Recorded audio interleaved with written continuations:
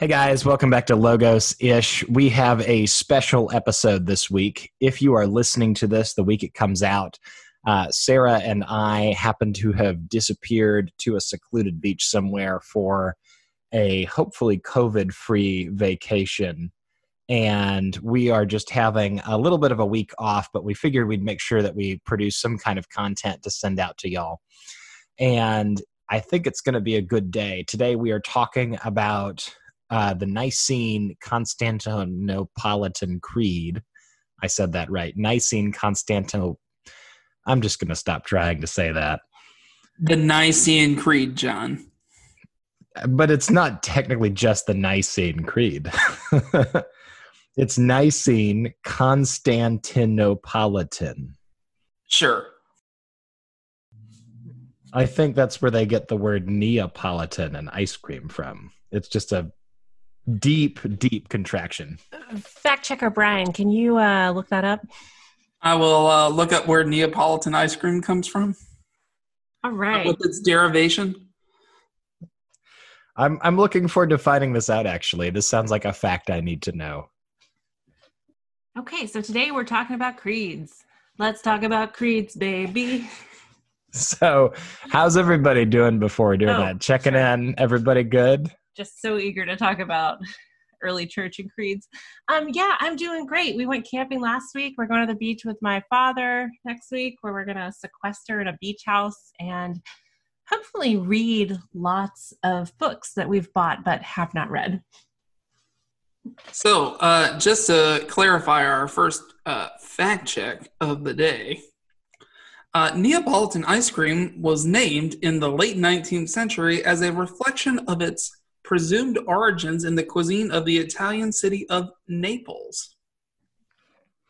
I've heard it both ways.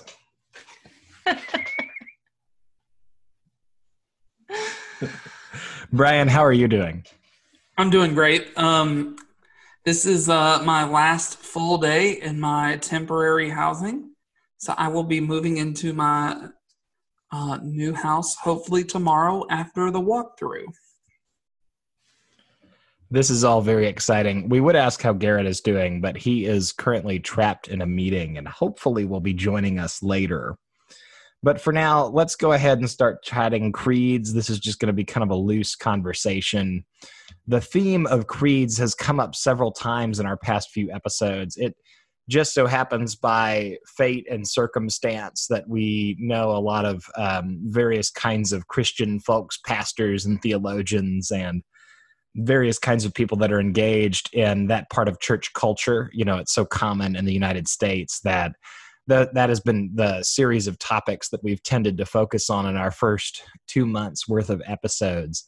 And one of the things that keeps coming up again and again is sort of the baseline Christian belief and the great baseline Christian ideas that form the faith. So we just kind of wanted to do a systematic overview of one particular statement, one particular faith statement that has essentially been sort of the bedrock of church history for essentially most of church history. It was produced in 325 at the Council of Nicaea, and then it was amended at the Council of Constantinople later, and then, you know, was reaffirmed, and some other things were going on at the Council of Chalcedon in 451. So it really took almost 500 years for Christianity to sort of fully form into something that was fully functioning as a religion in the sense that we think of it today. So guys, let's talk about the Nicene Creed, because creeds and confessions and statements of faith have been a huge part of church history, and we cannot necessarily understand Christianity without understanding particular creeds and confessions. And so the oldest one, the bedrock one, is from Nicaea. Right. So creed, just in English, you know, keeping it simple, comes from the Latin word credo, which means I believe. So the Nicene Creed, or the Nicene Constantinople Creed, however we're going to say that. The Starts, Neapolitan Creed. yeah, sure. Begins in multiple sections with statements of belief. And it's, we believe in God, we believe in one Lord Jesus Christ, we believe in the Holy Spirit. And then there's many different clauses that clarify different things about that. So we should probably spend some time in those clauses.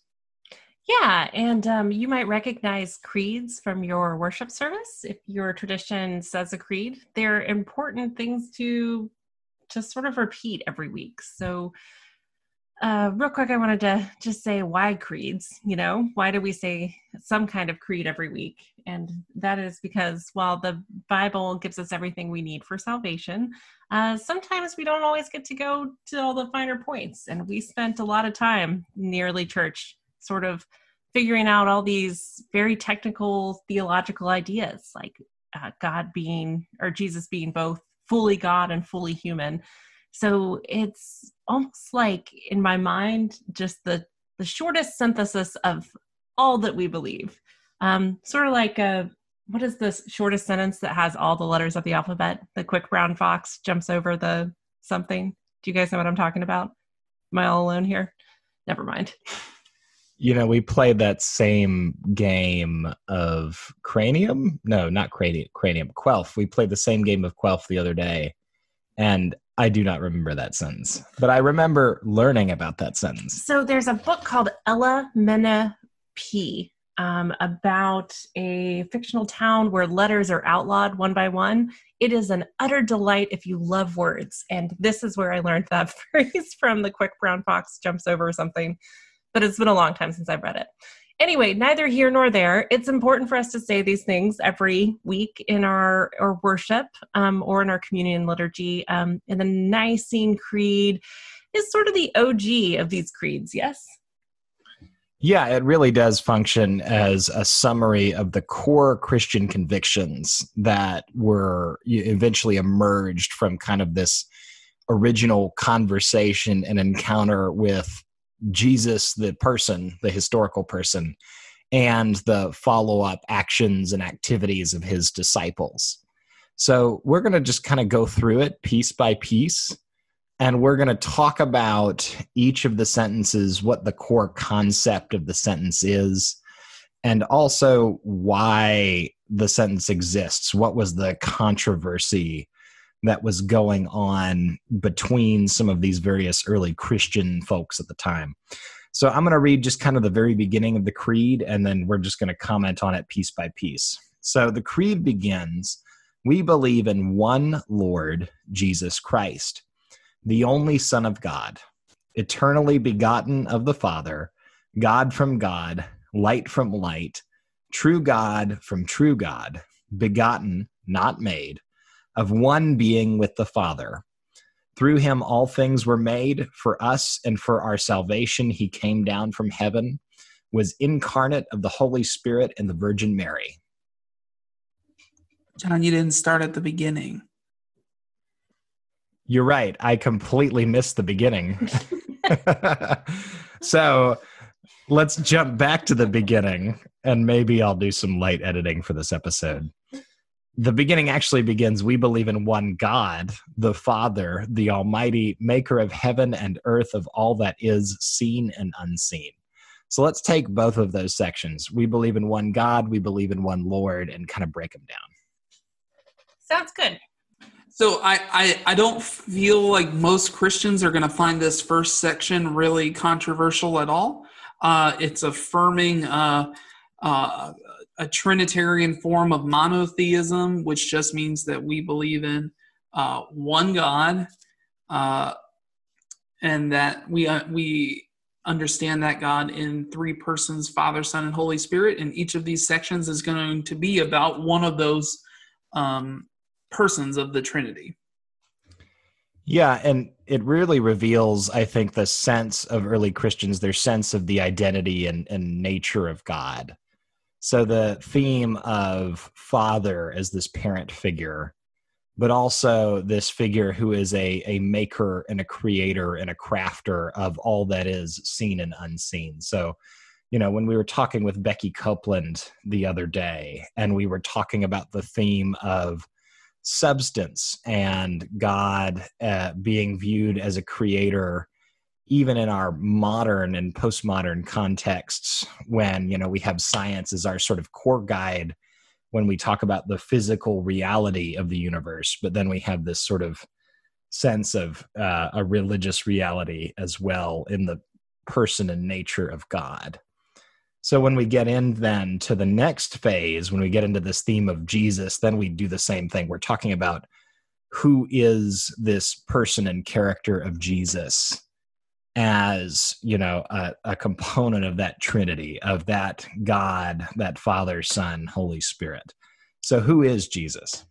So if God, the creator, is who we address first, then Jesus is our Redeemer. So this section of the Creed is explaining to us who Jesus is and how Jesus was made, which was some holy magic. Brian, why don't you explain? So made is probably not the right word. It literally says begotten, not made. Oh, I've already messed this up. How did Jesus come to be? So in a mystery before time, mystery is just that Christian word that means we really don't understand how the Trinity works.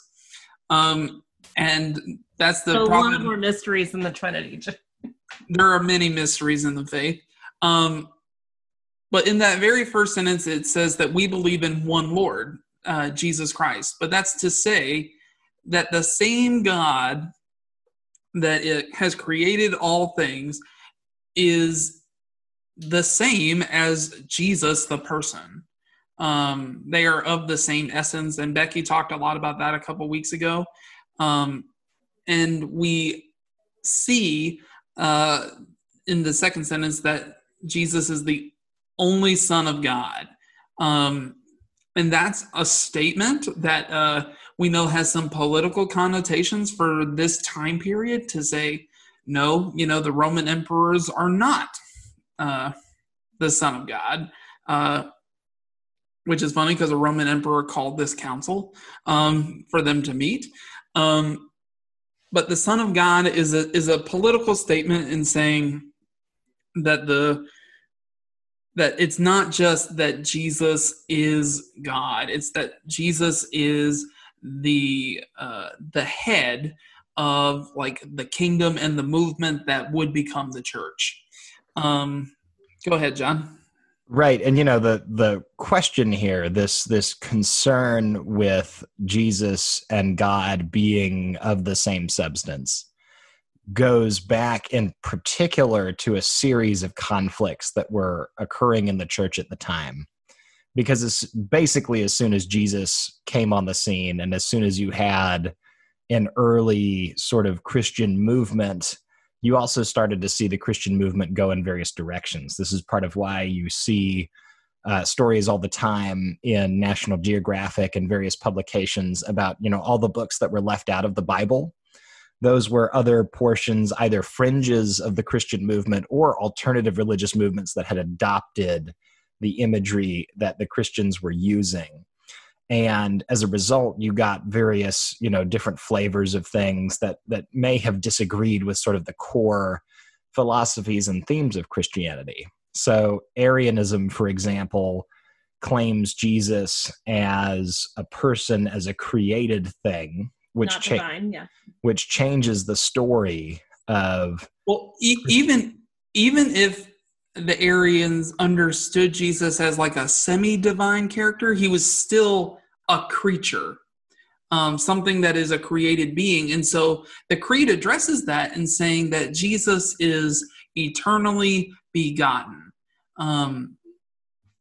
So that just is to say Jesus wasn't made as like regular people are made.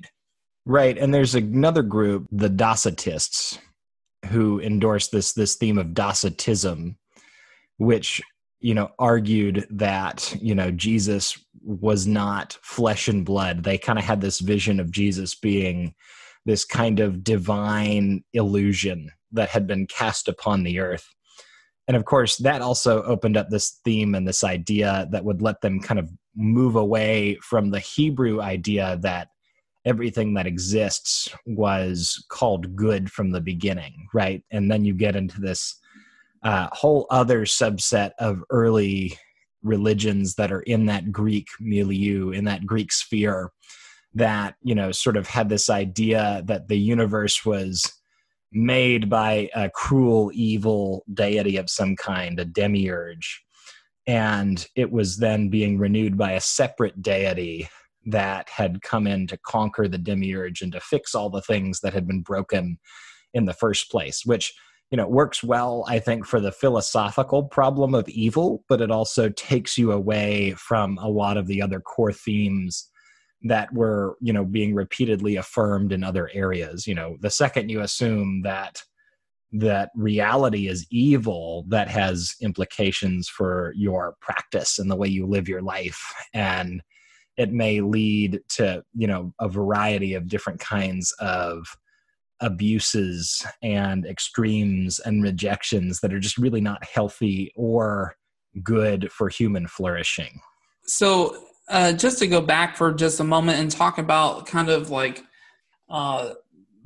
Jesus, the second person of the Trinity, God the Son, however you want to refer to that second person, and their eternally begottenness.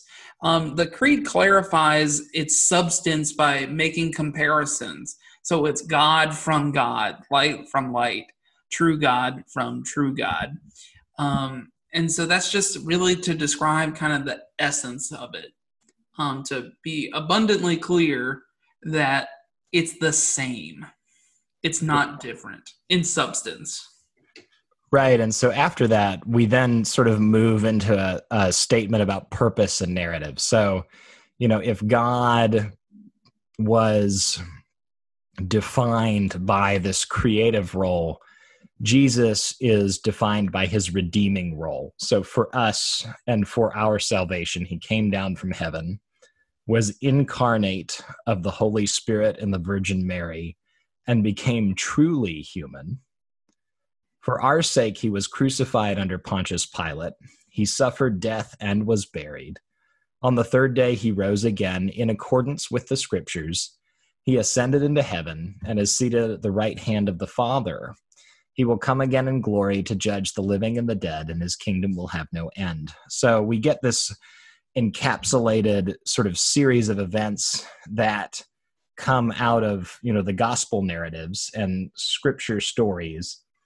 We also get a tie back to the Hebrew scriptures, which addresses a guy named Marcion, who really just kind of wanted to throw out most of the Bible in the Old Testament. And he really didn't like any of the Hebrew Bible at all.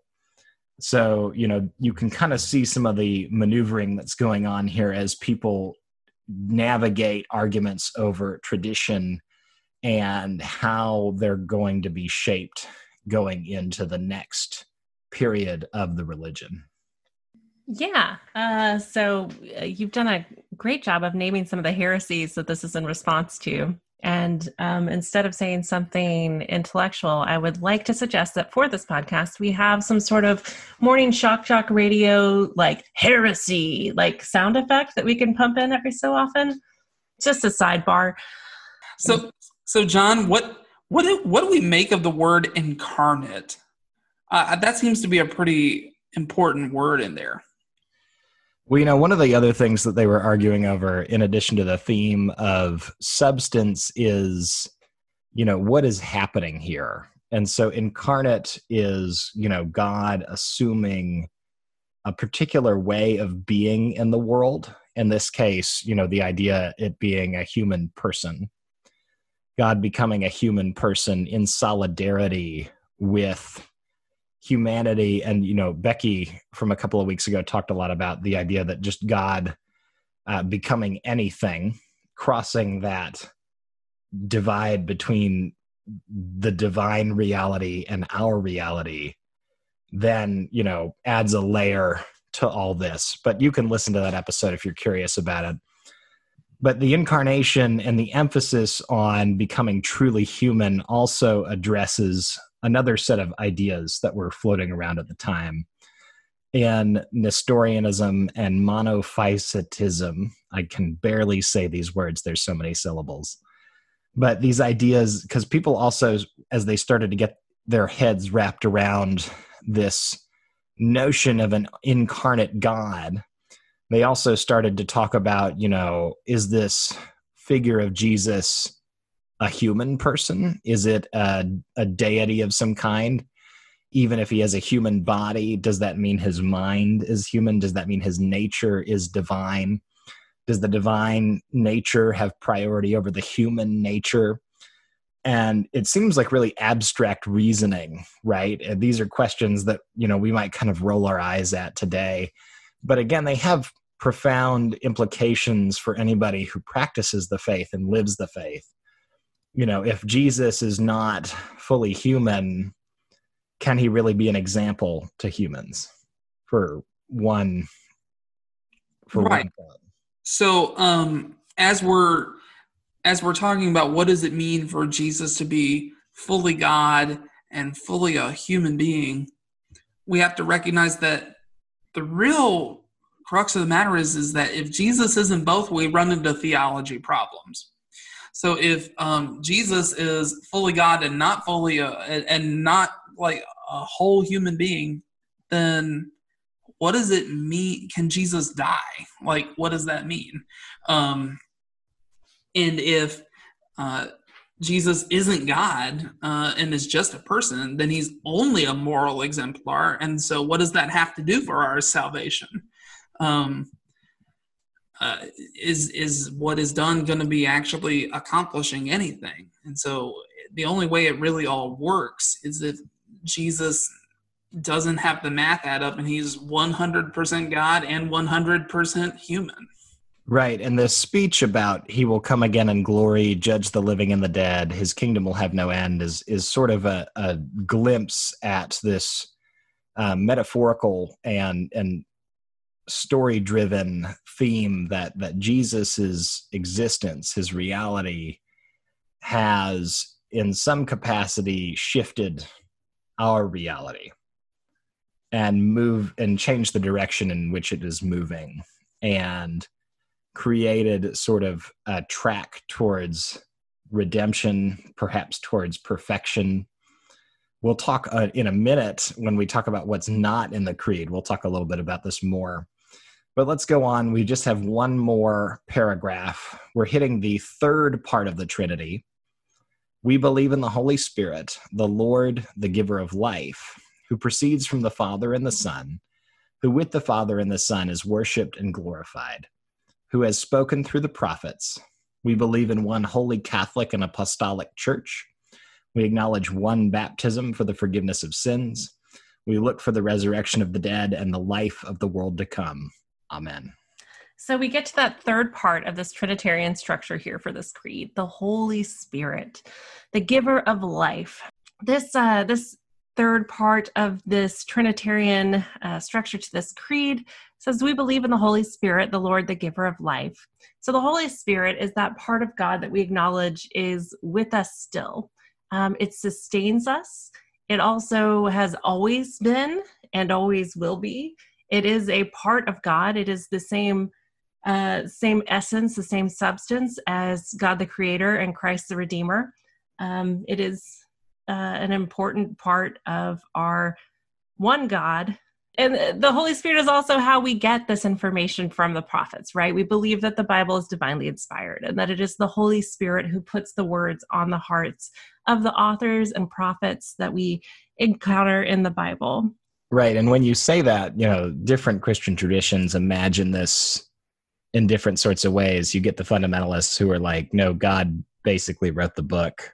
Mm-hmm. I think as both mainline Christians and Christian pastors, and I think just thinking people, we imagine that a little differently, right? Like, how do we picture that inspiration? So I mean, just look at the word inspiration. It has the word spirit or the root of the word spirit in it. And so thinking about kind of in general, that's how my personal encounters with the Holy Spirit seem to come. It's more about inspiration. And I'd like to think most of that's from God. the Lord, the life giver. Yeah, I tend to think of it as a very artistic sort of idea, like you might say my muse or this flash of brilliance, right? It's not necessarily the notion of, like spirit possession or something like that, and the idea of somebody writing all the words through my body with a pen or anything like that. It tends to be more nebulous. Right. And the Holy Spirit, represented here in this podcast by the meowing of our cat, Mary Meowdalion, the Holy Spirit tends to work with us in the concrete world. And this is part of how I understand the inspiration of the Bible as well, that the Holy Spirit is God working with the authors of the Bible and their understanding of the world at the time. Now, just one part of the creed that we clearly aren't doing so hot at. We're talking about the Spirit being with the Father and Son, but maybe we don't talk enough about the Spirit in worship and glory. No, we do not. We could probably do better at that. Yeah, and we should point out a couple of things about this passage. One of the things is that it shifts into our communal life. The Spirit is very much sort of a first-person figure. It's the God that resides in me. It's somewhat analogous to the Jewish concept of the Shekinah, the indwelling presence of God. And, that's why when we pivot immediately into who has spoken through the prophets, who are calling the community back to a life of love and justice. And we talk about the holy universal church that is rooted in the apostles' teachings about, they are the ones who described who Jesus was. And so then baptism being the way that we enter the community and, represent the forgiveness of sins. And, what do we do as the community? That's where we get this statement. One of the things we could acknowledge is an essay by Brother Steindl-Rast, who is a Benedictine Catholic monk. And he likes to talk about the persons of the Trinity as sort of depicted in this creed as the sort of figures of the way in which we encounter other things and other people. So the Holy Spirit would be our first person perspective, my perspective. Jesus would be our second person perspective, my ability to kind of look over and look at Sarah and say, I see you.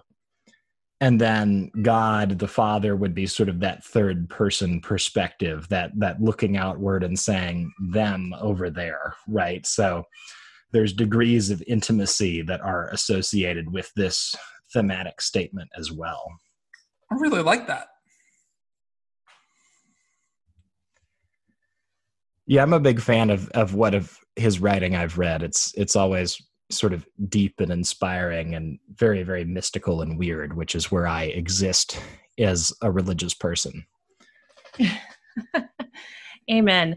So we've gotten from this creed the idea that we are Trinitarian. We believe in one God with three natures. We believe that Jesus Christ is fully human and fully divine. We've got a lot here that we believe. What is missing from this Nicene Creed? I think a couple of things that are often prioritized heavily in churches today. So we have a distinct lack of specificity about some things. The creed primarily focuses on the identity of God and is concerned about God's relationship to us. But you'll notice there's no vivid description of, heaven or hell. There's no sort of super vivid description about very particular kinds of, political stances that we have to adopt or moral stances that we have to adopt.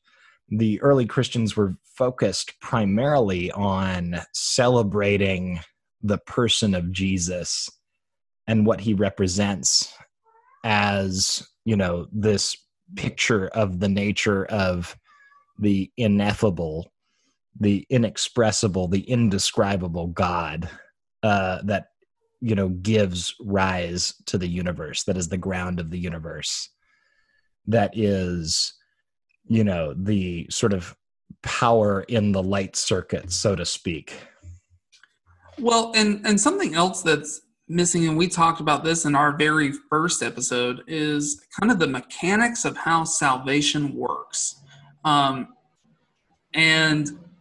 I think there's some wisdom in keeping it vague, and just saying it's for salvation, and not getting into the super specific into this is why, like, Jesus died, like, specifically to pay our debt or to restore us and make us new or to show us a new way. It's just saying, no, it's just for you, like, and for salvation that Jesus went through all this.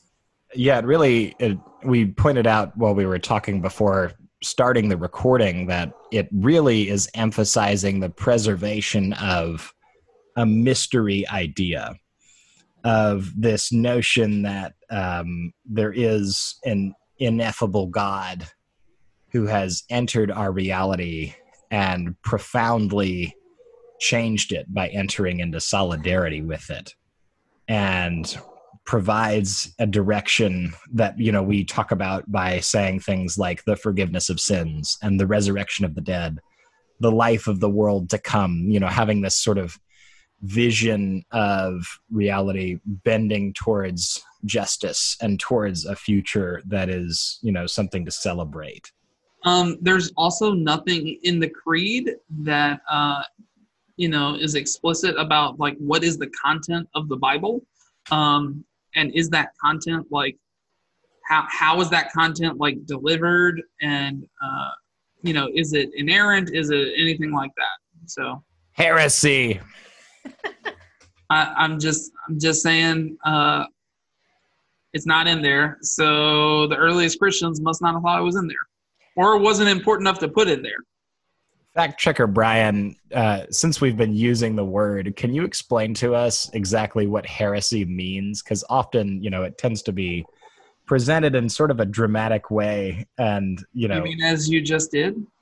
Heresy. I will just give a basic definition of heresy as something that is beyond the bounds of Christian norms in theological belief. You mean it's not just sort of a made-up excuse for me to persecute you?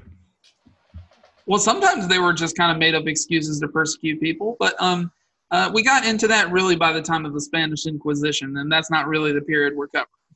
Yeah, so one thing that the Creed mentions that I don't think that the authors would have been able to even comprehend what we have today is that we believe in one church, one Holy Catholic Church, holy and apostolic. And could they have imagined the amount of denominations and variations and splinters that we have today? And what does that mean that we believe in one Catholic Church? Yeah, that word Catholic, which I often actually get questions, especially from folks who grew up in like a very heavily evangelical tradition about the word Catholic and the creed. The word Catholic really is just another word for universal. We could easily sub this out and say we believe in one holy, universal, and apostolic church. It's not a specific designation of, say the Catholic Church as it exists today. It's this affirmation that, we believe in a single, unified, universal church. Yeah, I'm pretty sure that no one could have envisioned 40,000 denominations. To be fair, though, just writing this creed led to church splits. So, they had the sense that people would leave if they didn't get their way. And they actually, in fact, did kick some people out, too. They were also, during this time, as they were writing the creeds, trying to create, a normative church structure and a standard church, set of teachings. And that did occasionally include some other things as well. They were trying to figure out who got to teach and who was in charge. Sometimes that didn't go so well. It really started to hurt, say the status of women in the church when they started to work these things out, which, I think we universally here think of as a huge misstep on their part. Agreed. All right. Very good. Well, do we have any final closing thoughts? We should talk about, just really quickly, mention that there are other creeds that you might hear weekly. There are many different ways to express what we believe as Christians. The Nicene Creed, as we said, was sort of the original. But if you have questions about creeds or other creeds, or want to rap about the creeds with us, send us an email because we may have missed something. If you want to rap about the creeds, I insist that the email rhyme, however, just so we can be sure that you have the skills to keep up with us. I'm not sure if what we demonstrated today was skills, but okay. Yeah, so we'll talk about more creeds and confessions later, especially when we get into, in our episodes about Christianity, especially when we get into specific talk about, what do different groups or denominations of, Christianity, the broad umbrella, what do those different subsets believe and think? Because, they clearly have a lot more to say than just what's in this, paraphrase right here in the Nicene Creed, or what's contained in the sort of more or less universal canon of Scripture, which most churches accept. So, Sarah, you want to rap about what's giving you life right now? Yeah, sure. So right now, I think the most obvious thing in my mind is our cat, Mary Magdalene, who is our smallest yet loudest cat. You may have heard her, there she is, meowing at the door. I thought that maybe it would get quieter when we let her in, but then I remembered she purrs like a lion. So if you were listening and were wondering what those crazy noises were, there's not an earthquake here. It is our tiny orange cat. She's pretty great. She's the best, except for our other two kitties who are also the best. I think all of your animals are great. She is clearly John's favorite. Anyway, but thank you, Brian. What's giving you life? So I'm pretty excited about, I selected the paint for our sanctuary renovation. And it's a lovely two shades of gray. Look at you, Chip and Joanna Gaines. That was like the most passive-aggressive burn I've ever heard. Well, so let me just say that I was up on a ladder this morning, like painting the cross, and we have this ginormous 20-foot cross in the sanctuary. So painting that thing on a ladder was a little nerve-wracking, but I'm glad I made it. So that gave me some life, literally, because I didn't die. Well, very good. Well, thanks for listening, everybody. This has been a really fun episode of Logos-ish. What's giving you life?